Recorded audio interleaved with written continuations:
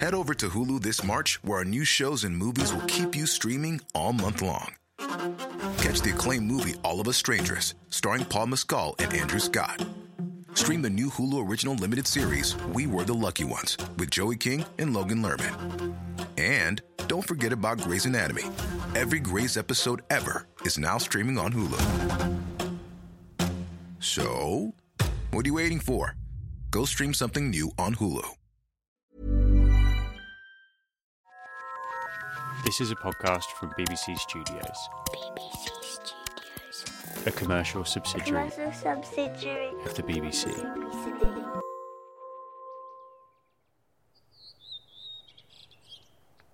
You know, you go into the woods and then you can almost smell the mushrooms. You know, you think, ooh, this looks like a good spot for mushrooms. Welcome to the BBC Earth podcast, a slice of the living, breathing, natural world delivered directly to your headphones. In this episode, we're exploring hidden landscapes, the parts of our planet that we can't see or simply don't notice. We'll be meeting some of the things that live there and making them tell us their secrets. You pick up a mushroom, you turn it upside down, you bring the underneath of the cap right to your nose and you sniff it. And some mushrooms have, you know, such distinct smells. It's like a fingerprint. Our first story comes from Long Lit Woon, anthropologist, author, and our guide into the secretive world of mushrooms. They may not look like much, but they have the power to surprise you. The first thing you learn is a mushroom is not a vegetable. So it's its own kingdom. That's amazing. That's one thing. And the other thing is that, you know, what you see, it's just part of the mushroom. Most of it is hidden. It's called mycelium, and this can stretch for miles. One individual mushroom, you know, with one set of DNA, can come from a huge carpet that is like as huge as, you know, several football fields underneath the ground. This mycelium lies there quietly, and when everything is right, you know, the temperature, the moisture, it's almost like the stars are aligned, then the mushrooms come out. Crawling on forest floors, digging among the dank undergrowth for signs of fungal life is not the kind of pastime Woon ever imagined for herself as a child. I grew up in Malaysia. We have jungles, and the jungle is not a place where one goes for a casual stroll or walk. There was this big discord in a way between, you know, the jungle around me and the woods which I read about. Malaysia was part of the British Empire, you know, so I read books in English, and so my book world was, you know, sometimes had woods in them. So it would be something I would have to imagine. When I was 18, I came to Norway as an exchange student. Norwegians are very outdoorsy, you know, they love nature, they love going out, they love hiking, going into the mountains, and definitely also going into the woods. In fact, you know, every Sunday is put aside not for going to church but for going into the woods. You know, that's what they do on Sundays. I met my husband when I was 18. Actually, within the first month I came to Norway, and we were together ever since. It was always fun to be with him. He was very kind, not just to people, but to animals too. And so, you know, animals come to him.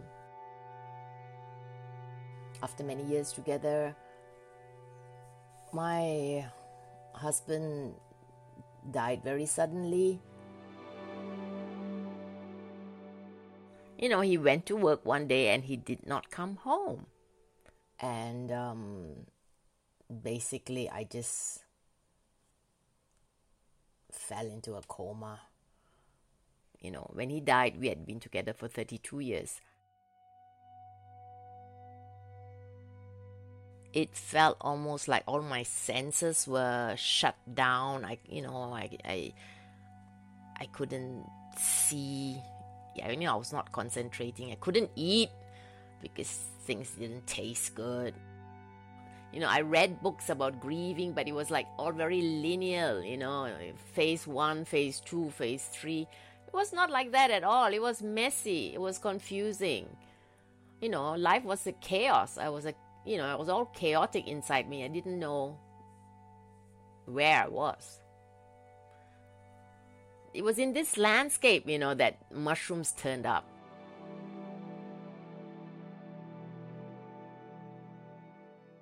I went to a bereavement group and everybody had lots of ideas regarding what we could do to ease our pain.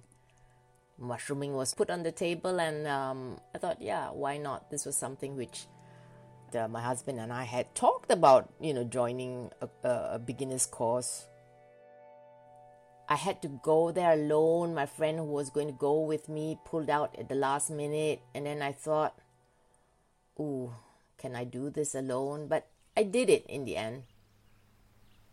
First evening, theory, this is the cap, this is the stem, etc., just the start of how to identify a mushroom. But the second class was out in the woods. So we just walked around and they taught us, how to pick a mushroom, because there's a correct way of picking a mushroom, People found lots of stuff and the teachers, told us what they were they edible, were they not. And then I found a mushroom, on my own. And I knew what it was just from that first class. And that was like really an important step for me. It was a black trumpet mushroom. And this is a mushroom which just looks like a old dried up leaf. But this is a delicacy, very difficult to find.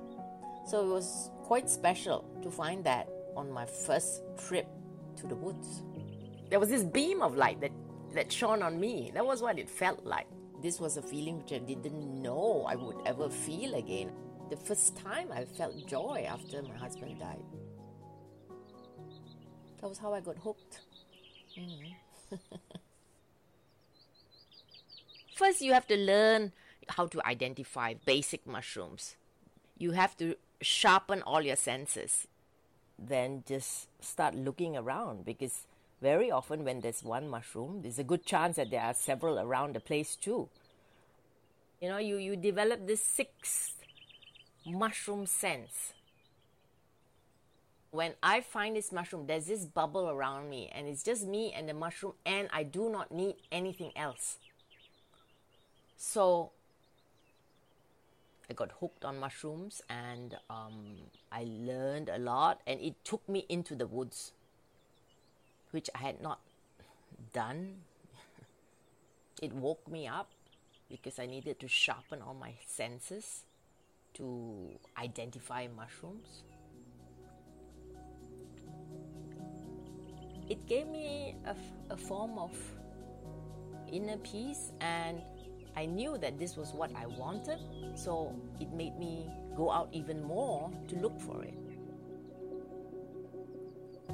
Mushrooming and mourning, two subjects which seem very disparate, they were connected to me because mushrooming sharpened my senses, woke me up, and also showed me the way out of my grief.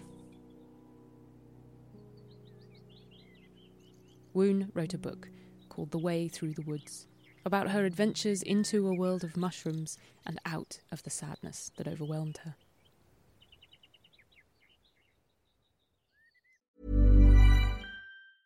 A lot can happen in 3 years, like a chatbot may be your new best friend. But what won't change? Needing health insurance. United Healthcare Tri-Term Medical Plans, underwritten by Golden Rule Insurance Company, offer flexible, budget-friendly coverage that lasts nearly 3 years in some states. Learn more at uh1.com. When you're ready to pop the question, the last thing you want to do is second-guess the ring. At BlueNile.com, you can design a one-of-a-kind ring with the ease and convenience of shopping online. Choose your diamond and setting. When you find the one, you'll get it delivered right to your door. Go to BlueNile.com and use promo code LISTEN to get $50 off your purchase of $500 or more. That's code LISTEN at BlueNile.com for $50 off your purchase. BlueNile.com, code LISTEN.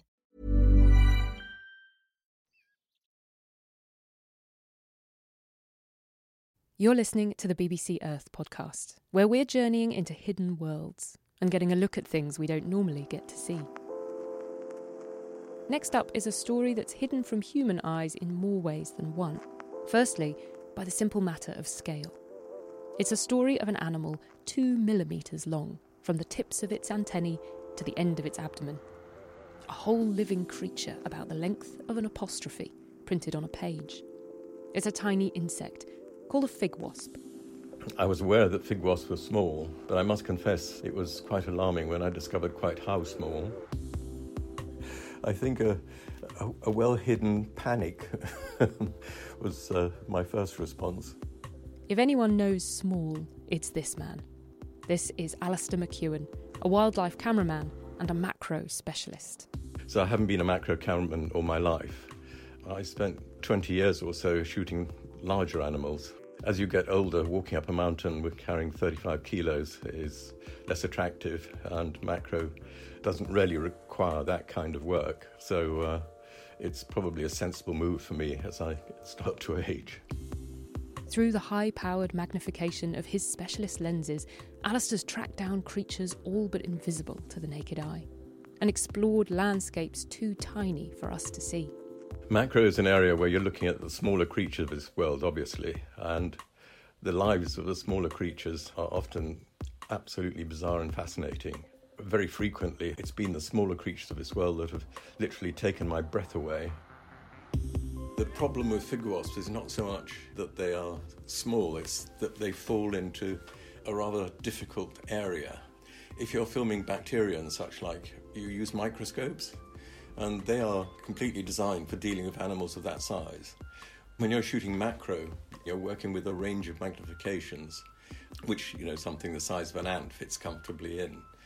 The fig wasp tends to fall between two stools, so you have to borrow techniques from microscopy and macroscopy, and that often requires special equipment which you have to actually think up and design yourself. Sometimes it's exactly that sort of thing that gives you the greatest sense of achievement, because it's not only the photography you've done, but also quite a lot of the engineering required to do it. It's not just their tiny size that hides the lives of the fig wasps from our curious gaze. It also takes place behind closed doors, or more accurately, behind the thin, smooth skin of a gently ripening fig. The shoot was in Thailand, up in the Chiang Mai district, which is up north in Thailand, in Botanic Gardens. The story really involves this incredible interplay between the figs and the wasp itself. They're totally dependent on each other. The first step is when the wasp, laden with pollen, drifts down, finds a fig tree, and starts to go into the fig. You may think a fig is a fruit, but it's a little more interesting than that. It's actually a thing called a syconium, like a flower stem, but flipped inside out. The tiny fig flowers are on the inside, and so is the pollen. The only creature that can get inside to pollinate it is the highly specialised minuscule fig wasp. And all the drama goes on the inside. That was what Alistair was challenged to film.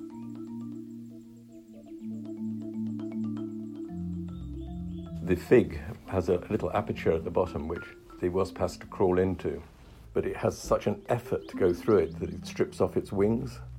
Once it starts entering the fig, it's absolutely locked in, and it will pollinate the fig, it will lay its eggs, and then it will die. There's no escape for it. How do you film a creature the size of a comma pushing its way inside a 2-inch long fig?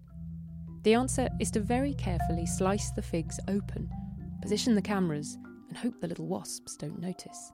Fig wasps, of course, have no concept of what they're actually doing or where they are. So for a while at least, you can expect them to start behaving perfectly naturally, as if nothing had happened.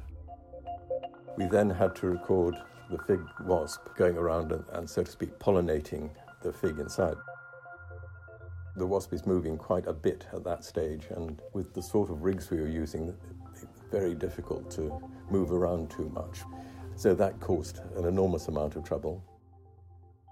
Fortunately, I'd had a rig design that allowed me to move the whole camera backwards and forwards, so it meant I could mount the camera a little bit like a microscope to be able to focus on the tiny things I was filming. After that, the little ovules in the fig, which have the fig wasp eggs in them, develop into galls, and it's inside the galls that the egg sits and develops over a period of about a month. The progeny of the wasp develop into the males and females. So the next stage is when the males emerge and crawl around inside the fig to find the females, and they actually mate the females before they emerge. We think of life as a linear process. You're born, you mature, and when you're ready, it's time to breed. Not so for the fig wasp. A male emerges from the egg, and using a telescopic penis twice his own length, he mates with the unhatched females, his sisters, while they're still in the egg. The females hatch, already pregnant. Yes, it's quite alarming. The male wasp can even mate with a female without actually necessarily completely leaving its own capsule. The penis is so long. It is one of the more extraordinary sights of biology that such a tiny creature can extend its penis to several times its length. When the females have emerged inside the fig, they actually have pollen pouches on their chests, and they've packed those pouches with pollen from the fig they're emerging from. The males then have a further job to do, because the fig females have no way of emerging from the fig until a passage is cut for them through the wall of the fig. So the males then congregate and actually cut a path through the wall of the fig, and when they reach the surface, they attack ants or whatever other predators are on the surface of the fig, and in fact, effectively, they give up their bodies so that the females can emerge and fly off. The ants effectively have their mouths full, while the females very quickly emerge and fly off before the ants can get them. And then the story is repeated. There are plenty of aspects of this particular project that amazed me, and it's one of the wonders and delights of this particular work that so many projects are full of these absolutely fascinating, involved stories that just make you wonder at the complexity of the way evolution has sorted out these various systems. I think that's one of the sort of incredible things that keeps me going in this, despite some of the problems and demands it creates, because it's just that amazing wonder you get when you see something which is so secretive, so hidden, and so impossible, it would seem, to record. You see that on the screen, and you just have this incredible excitement going through you.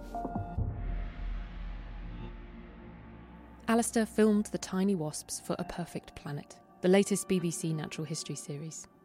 It tells the story of the extraordinary natural forces that make our planet so perfect for harbouring life.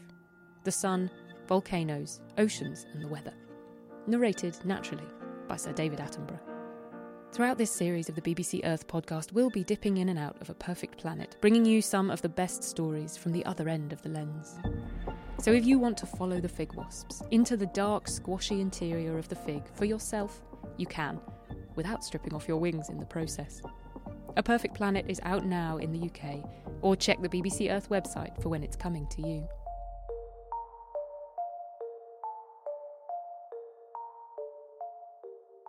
Parts of the natural world can be hidden from us, by their scale, by their location, or simply by going unnoticed. But our final story is about a world that's been hidden from us by our own actions, and by the passage of time. Imagine you were looking at a satellite image of Ethiopia, in the northeast of Africa, taken 100 years ago. There weren't satellites 100 years ago, of course, but let's just imagine there were. What would you see? You'd see a sea of green, an ocean of lush, dense foliage. You'd see that nearly half the country was canopied by thick and ancient forest. Today, we do have satellites, and unfortunately, over Ethiopia, that's not what they see. Today, that emerald ocean has been reduced to drops of green ink on a dry brown parchment. What's happened to the forests in a single century? The journey of the last 100 years have been really devastating. As you can imagine, the growing population demands more cropland, more grazing land, more settlement. So that was happening at the expense of forest destruction. Some historians estimate it like 40 to 60% of the highland was covered by high forest. Then came now to 4% actually. This is Dr. Alemayehu Wassi, and he's trying to save Ethiopia's dwindling forests. Alemayehu grew up in the northern highlands of Ethiopia, 50 kilometres from Lake Tana, where the Blue Nile River begins its journey to Egypt. For Alemayehu, his fascination with the forest began in childhood. In a few small patches, tiny green worlds that survived the onslaught of the 20th century. You could only see such a dense green lush around church because the rest of the landscape is completely bare. Like millions across his country, Alemayehu's family belonged to the Ethiopian Orthodox Church. And the Ethiopian Orthodox churches tend to be built in very specific places. Mostly the Ethiopian Orthodox Church in the rural areas, they are built on top of a hill. So they are overlooking the village. You just climb a hill. Once you reach the church, then you get in a completely contrast environment surrounded by forest. Sounds of birds, could be vultures, doves, you see monkeys. You feel as if you are in a jungle. The forests of Ethiopia do still exist, in the small pockets of land surrounding the churches, where nature still rules uninterrupted. I came from a family of religion. All the joy, happiness, the childhood memory, all came, with the church. In fact, I began my primary education from the church.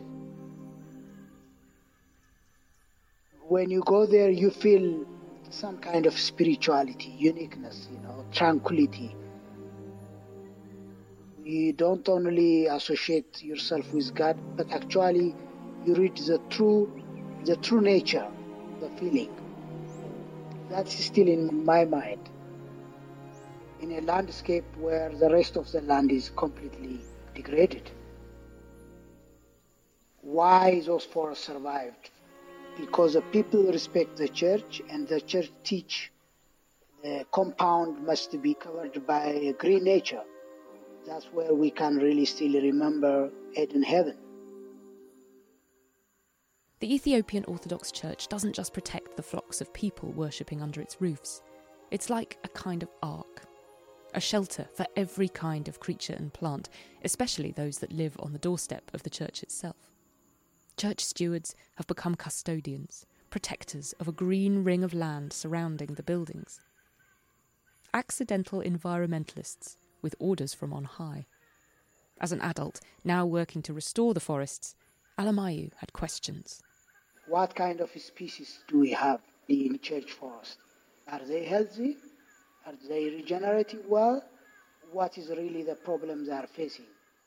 He counted the flora and fauna that could be found at local highland churches, checking up on new growth and tracking the species that came and went. The good thing is we have so many species there, still sheltered. Not only tree species, we have herbs, we have grasses, we have birds, we have mammals, amphibians, we have so many. That's a good thing. One problem came in the shape of the local livestock, farm animals, who also wanted a piece of this green sanctuary. Cattle always want to go there and eat up or kill the seedlings, the younger ones. As a result, the regeneration has been hampered. So you have only the old and mature ones. You don't have regeneration coming from the ground. That means after 20 or 30 years, when the old ones die out, then there is no substitution. So that's really worrisome very much. Alemayehu knew that it wasn't enough to merely observe the forests that had survived. They needed to expand, to grow back. So he got to work. The first step was to get the priests on board by showing them their own forests from above. Some of the priests didn't know that their forests are really disappearing. Now they think they are there forever. So I tried to show them some Google Earth image, a 10 years difference. And then they said, oh, what's happening? So now they are really helping. Next, he negotiated the purchase of more land from local farmers and started planting trees and building walls. In a place where it's very difficult to get more land, then we are making a stone wall to safeguard, to preserve the biodiversity. So we make a stone wall around the forest.